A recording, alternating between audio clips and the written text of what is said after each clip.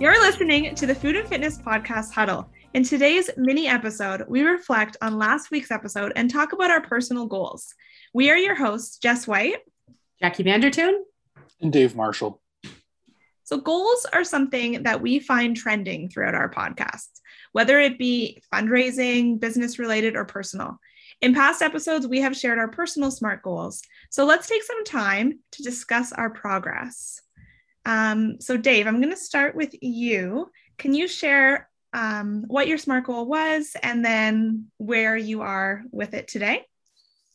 So our goal, so my wife and I, we wanted to walk 1,000 kilometers for the year.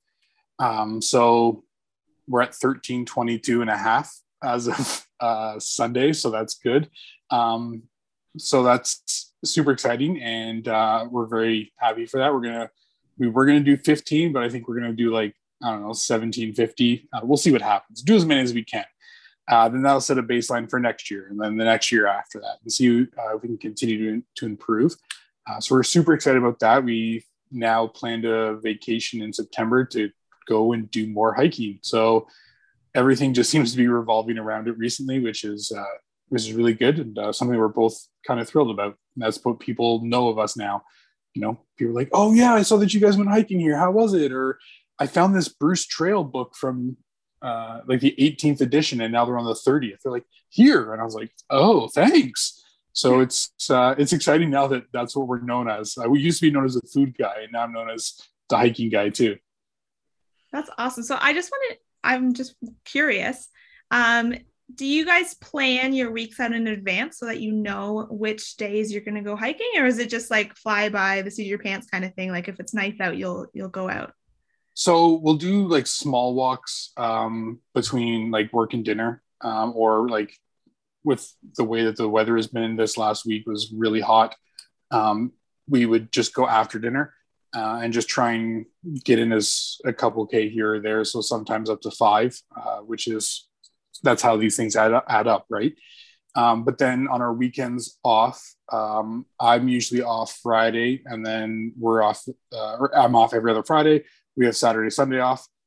So we'll try either 1 to do a big hike or 2 medium hikes on that weekend. And then the weekend that I work the Saturday, the Sunday, we'll usually go for a larger one as well.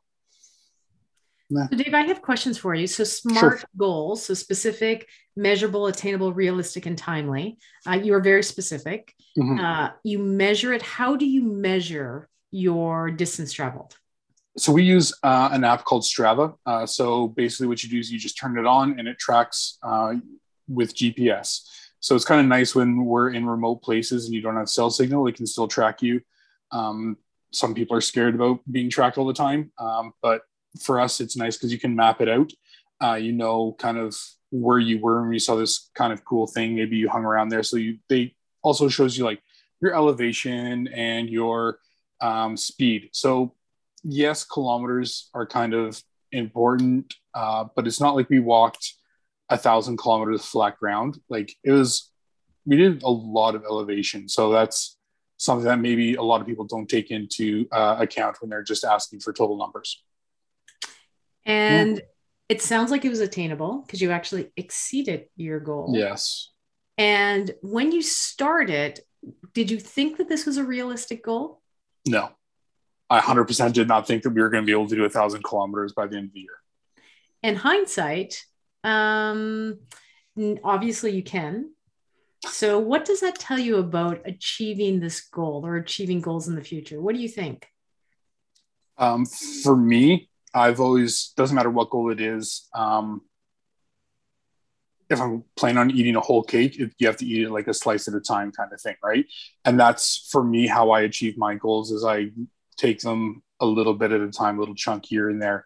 So that's why those 5 kilometers between dinner and work, those have added up to let us achieve where we are. And it's not like we were going to just do 1,000 kilometers start to finish. That would be near impossible.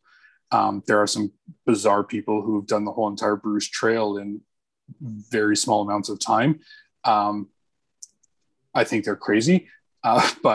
Or extreme athletes, but there's no way I could ever do that. So for me, taking a little bite out of it here and there every time, that's what made it obtainable and realistic. And we were able to do it in a short amount of time. And was it something that you were able to fit into your life? Yes, because if we just started walking and hiking this year, probably not, because I think it would seem too much, and feeling like you'd always have to do like, oh, we'd have to break it down into 110 kilometer hikes or something like that. But because we were doing this we're 2021 now. Yeah, 2020 and 2019. We were already walking and hiking before. It made it easier to fit into our lives. And because we were doing smaller bits, you could fit it in here and there wherever you wanted to. And we'd plan weekends away, or be like, hey, we're going to drive an hour north and do this, or we want to do the different section of the trail, so we would park 2 cars, so one at the top, one at the bottom of the section we wanted to do, and walk down. So I love the fact that you keep saying we, the pronoun we, meaning your wife. Yeah. Is that better, worse, or it doesn't make a difference that Joe joined you on this journey? I don't think I could do it without her. A lot of the time, like, people are like, oh, that's so romantic, you guys go walking and hand in hand and talking. I'm like, no. Like, sometimes, like, we won't talk for 10 kilometers just because maybe the trail's difficult. A lot of times we go because we've had a difficult week and we just kind of needed to decompress. It's nice to know that that person is there, but we're not having 10 kilometers worth of conversation. And we make fun of each other openly, like on hikes. So that kind of helps it as well. But we're there for support, like moral and stuff. We both bring bags and for my diabetes supplies, and then lots of water supplies. So, we pack ahead of time, make sure that we have lunches. It's something we do together. And I have one more question for you. Sure. Yes. What's the benefit of doing this? What benefits have you seen, I should say? So I've been able to do kilometers better, which I think is huge. I mean, it's not such a struggle to walk a kilometer anymore. Or if I see a hill up ahead, I'm just like, yeah, okay, I think we can do this. There has been some weight loss, which I'll take, better control over my blood glucose levels for my diabetes. So less fluctuation and stuff. So that was actually probably maybe the most difficult part, was trying to figure out how to eat, figure out my insulin levels between and before every hike. So that was the hardest, most difficult part, because sometimes your blood sugar would shoot sky high and my legs would be seizing up because they're cramping, because my blood is so thick with sugar. And that was maybe one of the worst hikes we've ever done. Like, my blood sugar, you're supposed to be between 4 and 7, Crash Course in Diabetes. You're supposed to be between 4 and 7. And I was at like 16 when we were hiking. And I'm thankful for my glucose monitor, because you can always, every 2 minutes, it tells me what my blood sugar is. So yeah, I took a little bit of insulin, and then it started to come down, and I started walking faster and better as my blood sugar was dropping. And sometimes if I'm tripping on stuff that I shouldn't be tripping on, or maybe I'm walking further ahead than Joe is, or from Joe, she's like, check your blood sugar. And usually it's like on its way down. So those are kind of little tidbits we can find out as well. Mm. And what about cons? Cons, I have like 4 pairs of shoes now. That's weird. Like, that's bizarre. I would spend money on things I didn't think I would ever spend money on. Stupid injuries. Like, my foot has been bothering me since last week when we went hiking. So that's kind of annoying. But other than that, I mean, I wouldn't really say there's too much to be cons on. I usually like to look at the more positive things anyways. That's awesome. Yeah. Awesome. Thanks. Jess, how about you? So I don't really know where even to start, because this feels like a whole other lifetime ago. So back when we first started talking about SMART goals, I had never set a SMART goal before.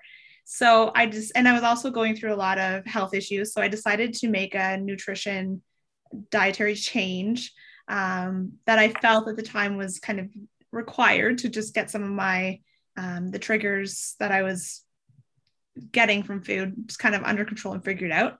So my SMART goal way back when was to get, and I actually don't even remember, I should have written it down what, like word for word what it was, but it was something along the lines of, I'm going to write down, oh guys, do you even remember? I think he was trying to figure out your trigger foods. Yeah. It was definitely trying to figure my trigger foods out. And I think it was by trial and error writing. And I was going to do that by writing down what I was eating every day, like in a food diary. And if there was any recipes that I really enjoyed, I'd also write them down. And I was planning on doing that, I think within a 3-month time period is what I said. So it was definitely trial and error. I'm really glad I did it. I don't know if it was the best SMART goal per se, but I am glad that I stuck to it and I did it for the 3 months because I really did figure out what my trigger foods were. But it was also with the help of like a doctor, a naturopath, and a dietitian. So definitely would not recommend anyone try to figure out all of these issues without the help of your doctor. But I am glad I did it. I figured out what my triggers were. At the end of the day, it comes down to, I've been very honest with everyone during this podcast. So I'm just going to share what I found is it's anything with gluten, anything with lactose, and anything with red meat. So that's a lot of things. So I'm really glad that I stuck to writing down the different recipes because that's helped me figure out different things to try. And it's in the whole spectrum of nutrition, I've really opened up my eyes and stepped outside of the box in a lot of things because I definitely used to be like a meat and potatoes kind of person. So I've tried a lot. And then that was, I think, let's say the end of April was the end of that 3 months. Then I decided over the summer that I was going to also take some time to focus on reducing some of the stress in my life. And I was planning on spending at least 30 minutes every day for 1 month, doing something that reduced my stress, whether it be go for a bike ride or a walk or do yoga or meditate. And I was going to write that down in my book just so I can kind of keep track of what I did and what days. And I did that. And I continued to do that over the course of this summer. And it has also helped. So I'm kind of a lot of the symptoms that I was having before I started these 2 SMART goals have really reduced. So I think it's definitely nutrition and stress has changed a lot. We'll see what happens when school goes back. But for now, everything is nice. I'll leave it like that. It's a lot better. Are you okay if I ask you some questions? Yes, for sure. And so I love the fact that Dave mentioned the pronoun we and that he had support. How about you? Like where did your family, your husband and your little guy, Bryce, fit into this as well? Because food is hard when you've got family involved. Food is definitely hard. There was some days where I felt like I was making 3 different meals for 3 different people. But my family definitely supports me trying to figure out what is going on. But there's some things that, because there was a lot that I had to take out of my diet in the beginning when I was trying to figure out what was causing issues. It was very restrictive. And it's not fair to make a 5-year-old at the time and my husband not eat, watermelon and some of the simple joys in life. So when I was going through that process, they didn't exactly follow the same meals that I do, but they were fully supportive in me going down the road. And when it comes to support, I am glad that I had the dietitian because she got it. And she was kind of an ear for support there. Yeah, that sounds awesome. And so with regards to making the goal, what have you learned about goal making? I think that I need to be more specific in the future. Because when I started, it was all like dream and fantasy land. I'm like, I'm going to figure out all my triggers in 3 months. But reality, some people never figure out what is causing them issues. Or, they they can figure it out, but they just can't cut it out from their diet, or there's so many ifs and buts. So I definitely wasn't realistic either. I did it and I somehow stuck through it, but maybe I got a little lucky. Who knows? Maybe it is because I cut everything out and I was very strict with what I was eating. And I think that out of anything, the food diary really helped because I could refer to that. And, you know, some days it was like, I felt like I couldn't eat anything. So I looked at the diary and I was like, oh, but I can eat this. So that was really helpful. So you had to put some extra work in. Yes. Like it wasn't just to think I ate potatoes. Not sure. Like you actually had to document everything down. Everything. Yeah. How difficult was that? At the first couple days, I struggled because I would do it at the end of the day and try to remember everything that I ate at the beginning of the day. But as time went on, I just kind of I have it here, my little book. I carried my little book with me everywhere. And it was just, I felt like at the time I really needed it because I would write down what I was eating. And then if I had any symptoms that would creep up, I would write that down with the time, because I really needed to figure out if it was something I ate that was causing me issues, how long did it take for those issues to happen? Like, then I could figure out what foods were actually causing the problems. So I think I figured it out as I went, that you do need to just keep it with you, write down everything.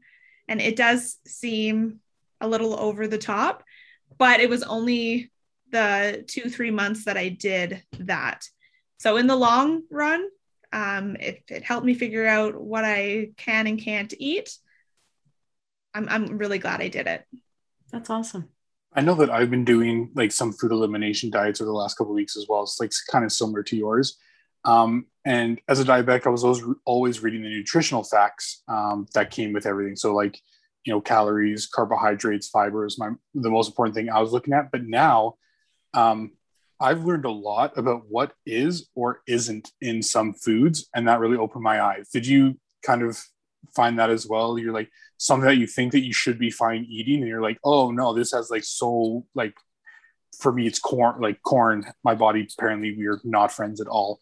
But I would look at things and I'd be like, I would never think that corn would be in here, or corn starch, or corn syrup, or anything like that. Wheat. So wheat is one thing that I just, my body will not digest it. And it is in almost everything. Yeah. One thing I've noticed is if you look at the ingredients, there's some things, and you'll really notice it when you're shopping at certain stores, they'll have a large like gluten-free sticker on it. So you know that doesn't have any wheat in it. But if you look at the ingredient, and it's also priced like 3 times the amount of the other things that are right beside it that aren't gluten-free, that don't have the huge gluten-free sticker. Oreos, I'm talking about you. And then there's other items that if you're looking at the ingredients, it doesn't say any mention of gluten-free, and it has a very small gluten-free or wheat-free just right underneath the ingredients. So the ingredients is one thing that I really focused on when I was going through this process, but not so much nutrition facts for me. It was more the ingredients. And I tried to find things that had real ingredients that I could pronounce.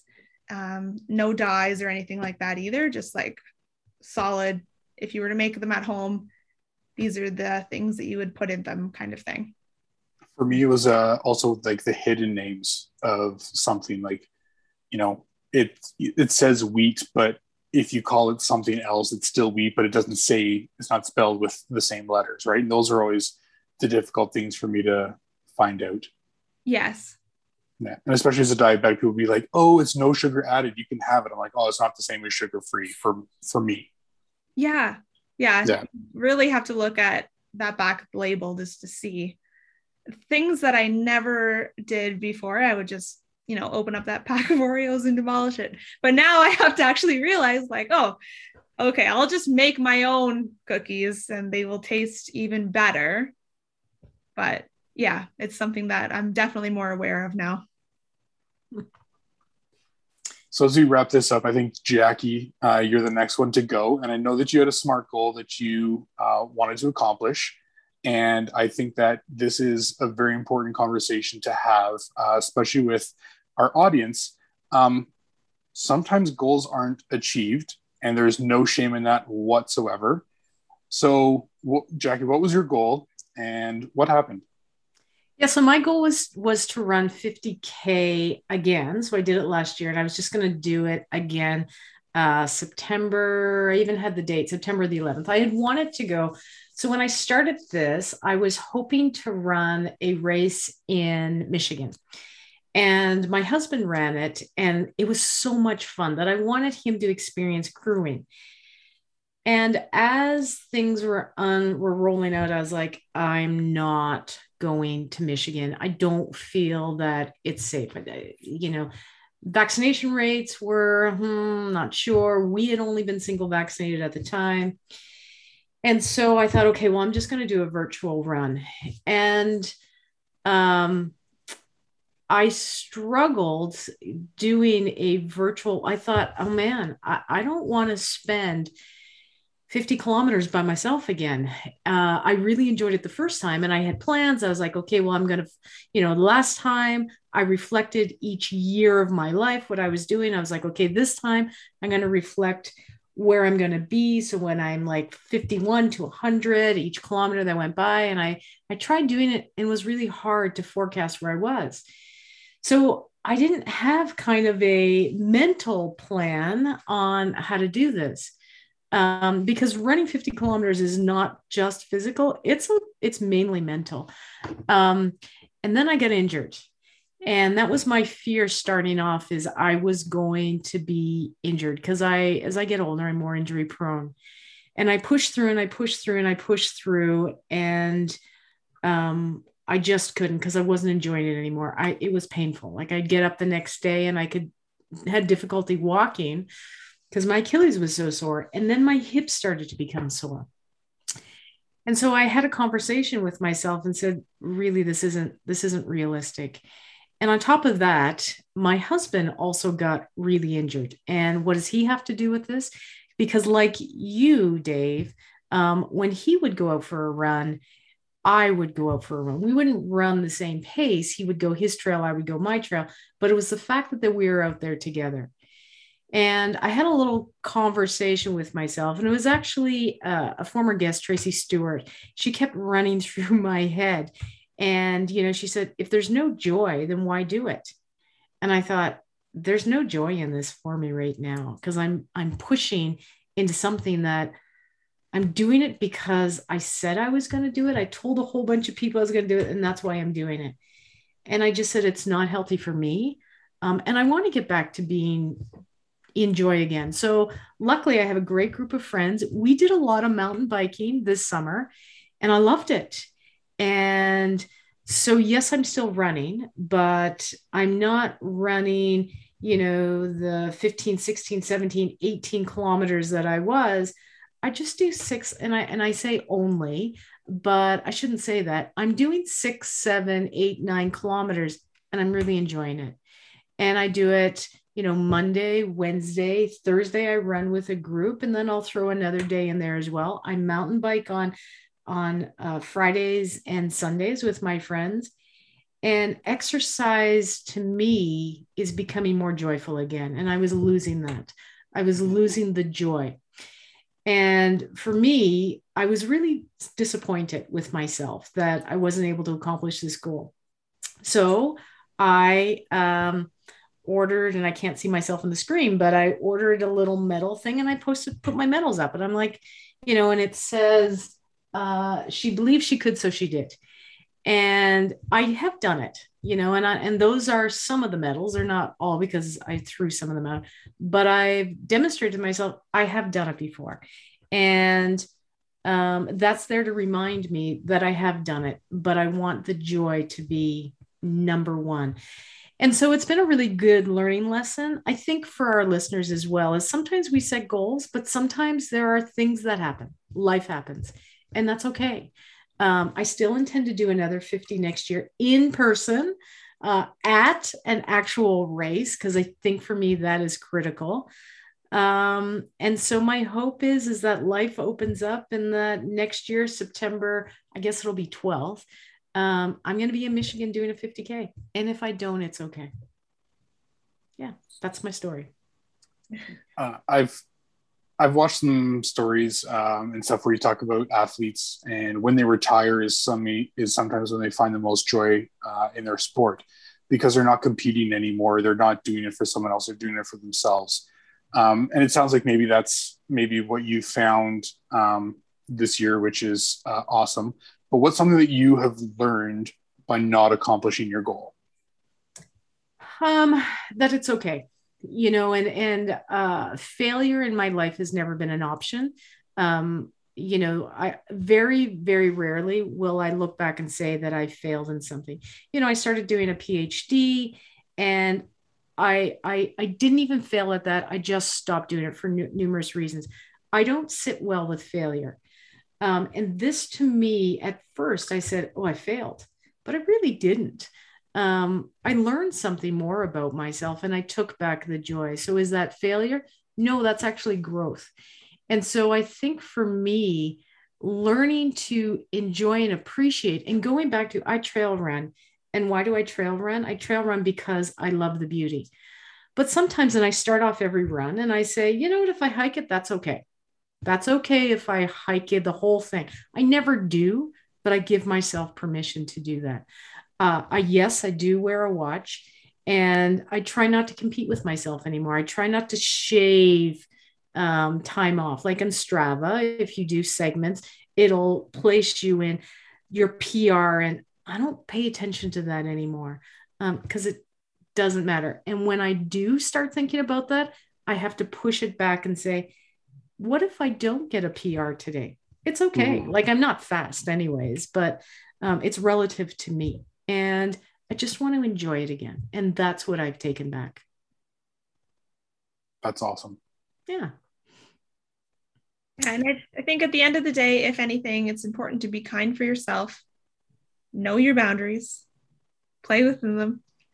And I think that all three of us have time that we can start to think about what our next goal is and what's going to drive us in the next little bit. But until next time, we'll talk food. We'll talk fitness. And we'll do it together. Thank you for watching and listening to this week's episode of the Food and Fitness Podcast. Join us next week when we sit down and talk to local naturopathic doctor Danielle Marshall-Don about naturopathic medicine.